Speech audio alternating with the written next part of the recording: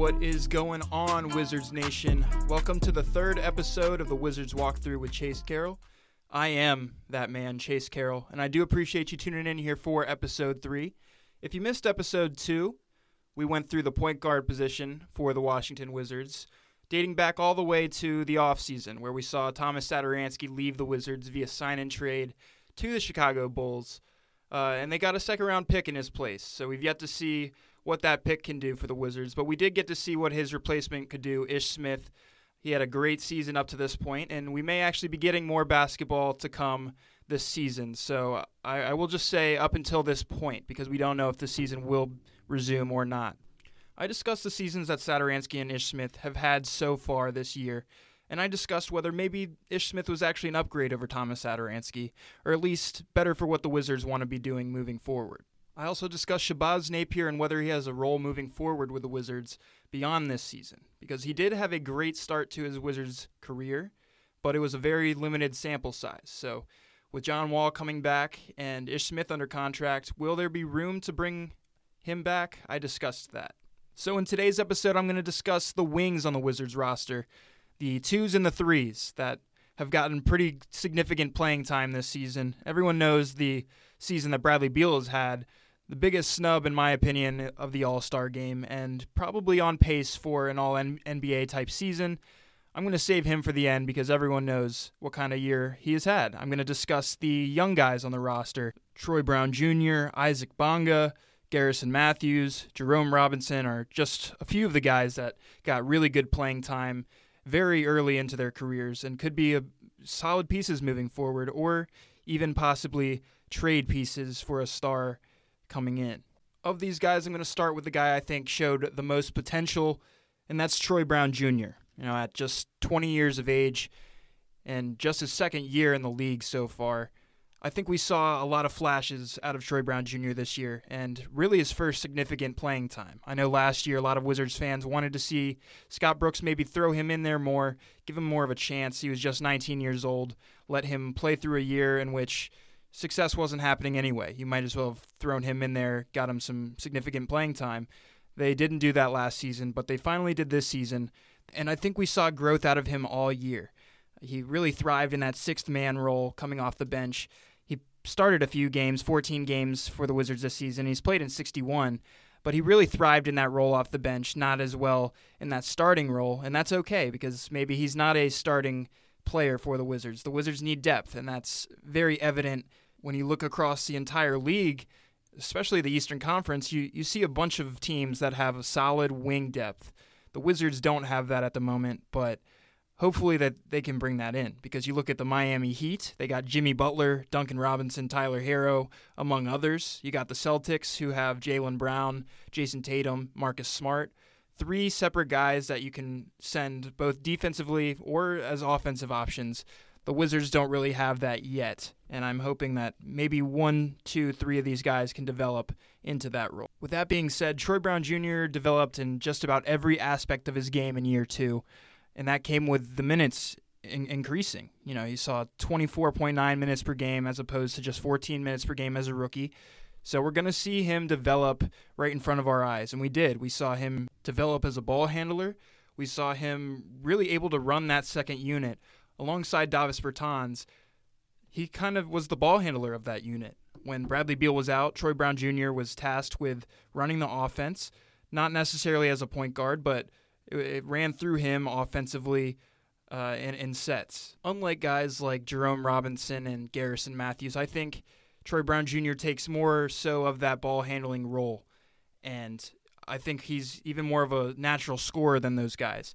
We saw him score 9.7 points per game this season, just about 10 points per game off the bench as a 20-year-old, and I think that's truly incredible.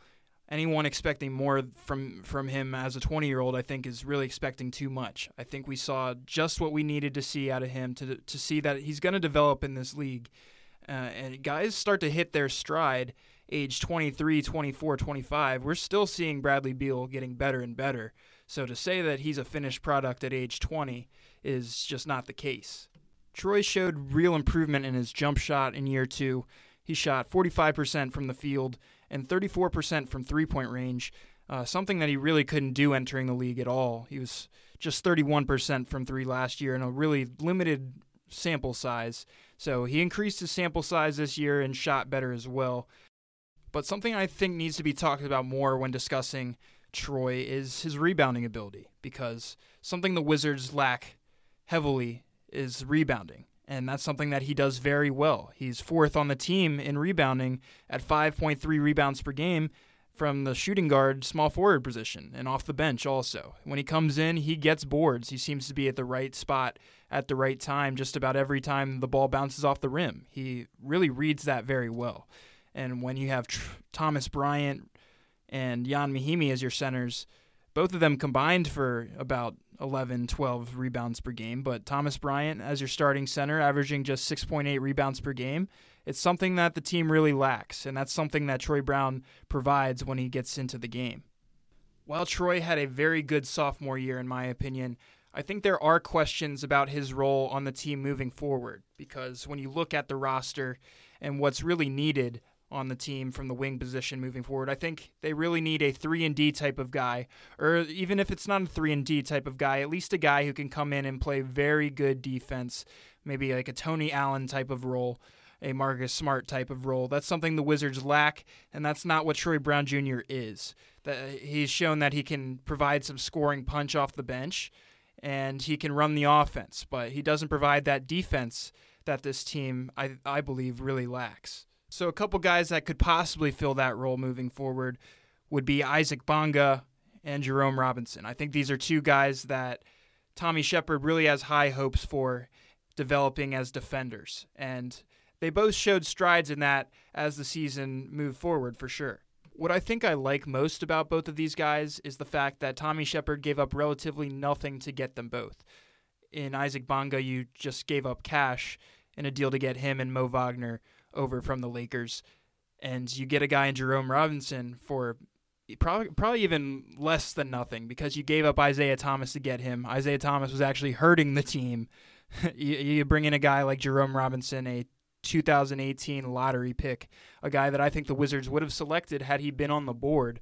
You get him for nothing, and he really did show a little bit towards the end of the year. When you look at a guy like Isaac Bonga, who, just like Troy Brown Jr., is just 20 years of age, I think you know that there will be plenty of development coming his way as well. We saw it throughout the season just like we did with Troy. He develops defensively. I think we saw he's more versatile than a lot of the other guys defensively on this team. I think his spot moving forward would be a good bench defender. He could play the 3 or the 4 spot. He can even play possibly a little bit of point guard, at least defensively guarding some point guards. He has to work on his lateral quickness moving forward, because that certainly is an issue. If he's going to be guarding these point guards, these 2s, these 3s, he's got to get quicker. But I think we saw some serious progress in his game as the season progressed. Now, Jerome Robinson is a guy that I think has, alongside Troy Brown, one of the best chances to have a role with the Wizards moving forward, because what he brings is he's a pretty good defender. He's a good three-point shooter, and he showed a lot of improvement just like Troy Brown Jr. did as the season progressed. And he got a lot more opportunities with the Wizards, and even at the end of games at times, we got to see in late February, he actually hit a game winner against the Nets in just his 7th game back with the Wizards. So I think we saw a lot from Jerome Robinson this season to make you think that maybe there's a role for him moving forward. But I actually think we'll end up seeing Jerome Robinson and Troy Brown Jr. in a battle next season for backup small forward, backup 2-guard minutes. Because when you look at the outlook of this team, with John Wall returning from his injury, we got Bradley Beal entering the prime of his career. I think we're going to want to see those two shoot for a late playoff push. I don't know if they're going to win a championship or anything like that, but obviously if you're keeping these guys, that's the goal. So I think they're going to want to bring in a serious guy at the 3 spot, whether it be through the draft or whether it be in free agency. I think maybe even trade targets. Some of these guys may end up being on other teams come next season, because the Wizards, I think, want to while they're developing their players, guys like Thomas Bryant, guys like Rui Hachimura, I think they are in win-now mode at the same time. They want to see those guys develop while also shooting for wins this season. So I think that'll come via free agency at the 3 spot. Though we're likely to see a vet come in at the 2 or 3 spot next season, I think we're also going to get to see guys like Garrison Matthews get a chance to play.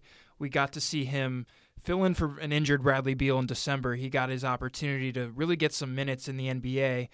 And he shined. He had 28 points in a win over the Heat. He and Jan Mahimi led them to that victory, which is 2 of the most improbable players you could find in the NBA to lead you to a win.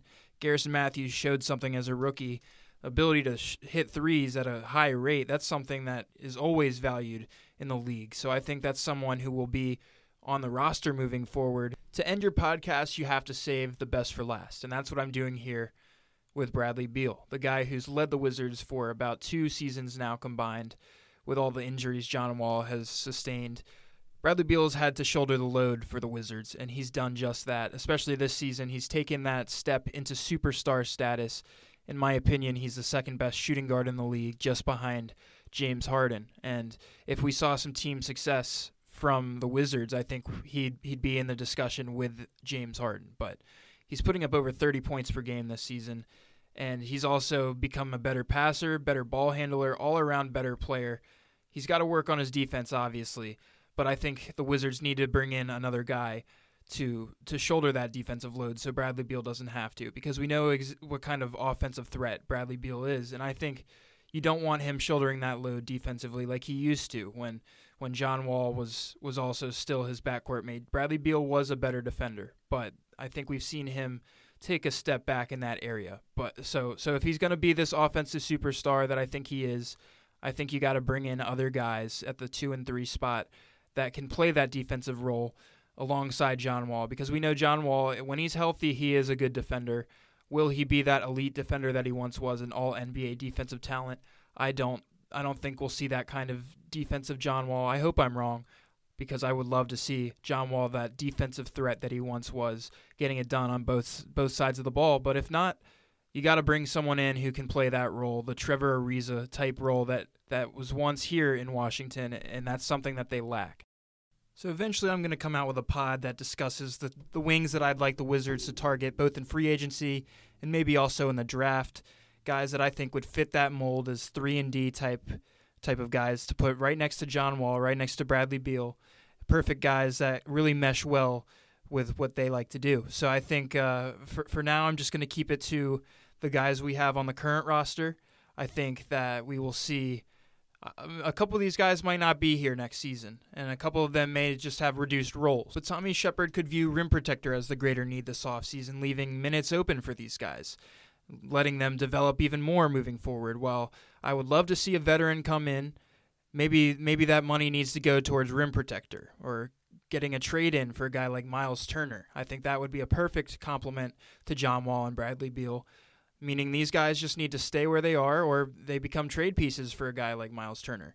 So we don't know who will be on the roster moving forward, but except for Bradley Beal, we do know this. I think we need to stop hearing him in trade talks, trade conversations along the media, because he said he wants to be here. He's under contract. Let's leave it alone, why don't we, for a little while. And we'll see who Tommy Shepard can put around these guys this offseason. Thank you all so much for joining me for episode 3 of the Wizards Walkthrough. I do appreciate every single time you listen, every time you join me for my conversations. I do like to keep these ones relatively short, but I do plan on having some guests on, some interviews to get some longer ones going here in a couple episodes. Until then, I will have another episode coming out, the Big Man Pod next, episode 4. I'll be recording that shortly, and I will discuss Mo Wagner, Rui Hachimura, Davis Bertans, some of these top guys that I didn't mention that could have probably been mentioned in the Wing Pod, but I'll save them for the Big Man Pod. Until then, thank you for joining me, and I'll see you later, WizKids.